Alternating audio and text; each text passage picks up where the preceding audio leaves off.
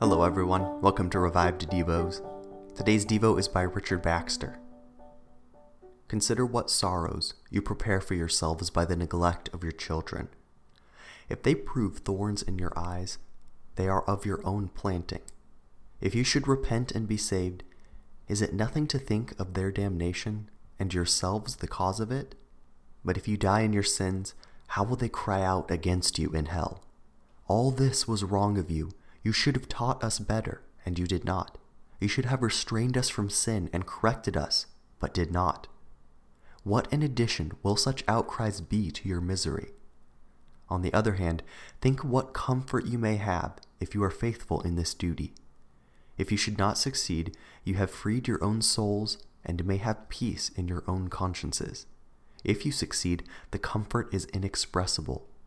Seeing their love and obedience, their supplying your help, and delighting you in all your remaining path to glory, yes, all your family may be the better for one pious child or servant. But the greatest joy will be when you say, Lord, here I am, and the children you have given me, and will joyfully live with them forever. Consider how much the welfare of the church and the state depends on this duty.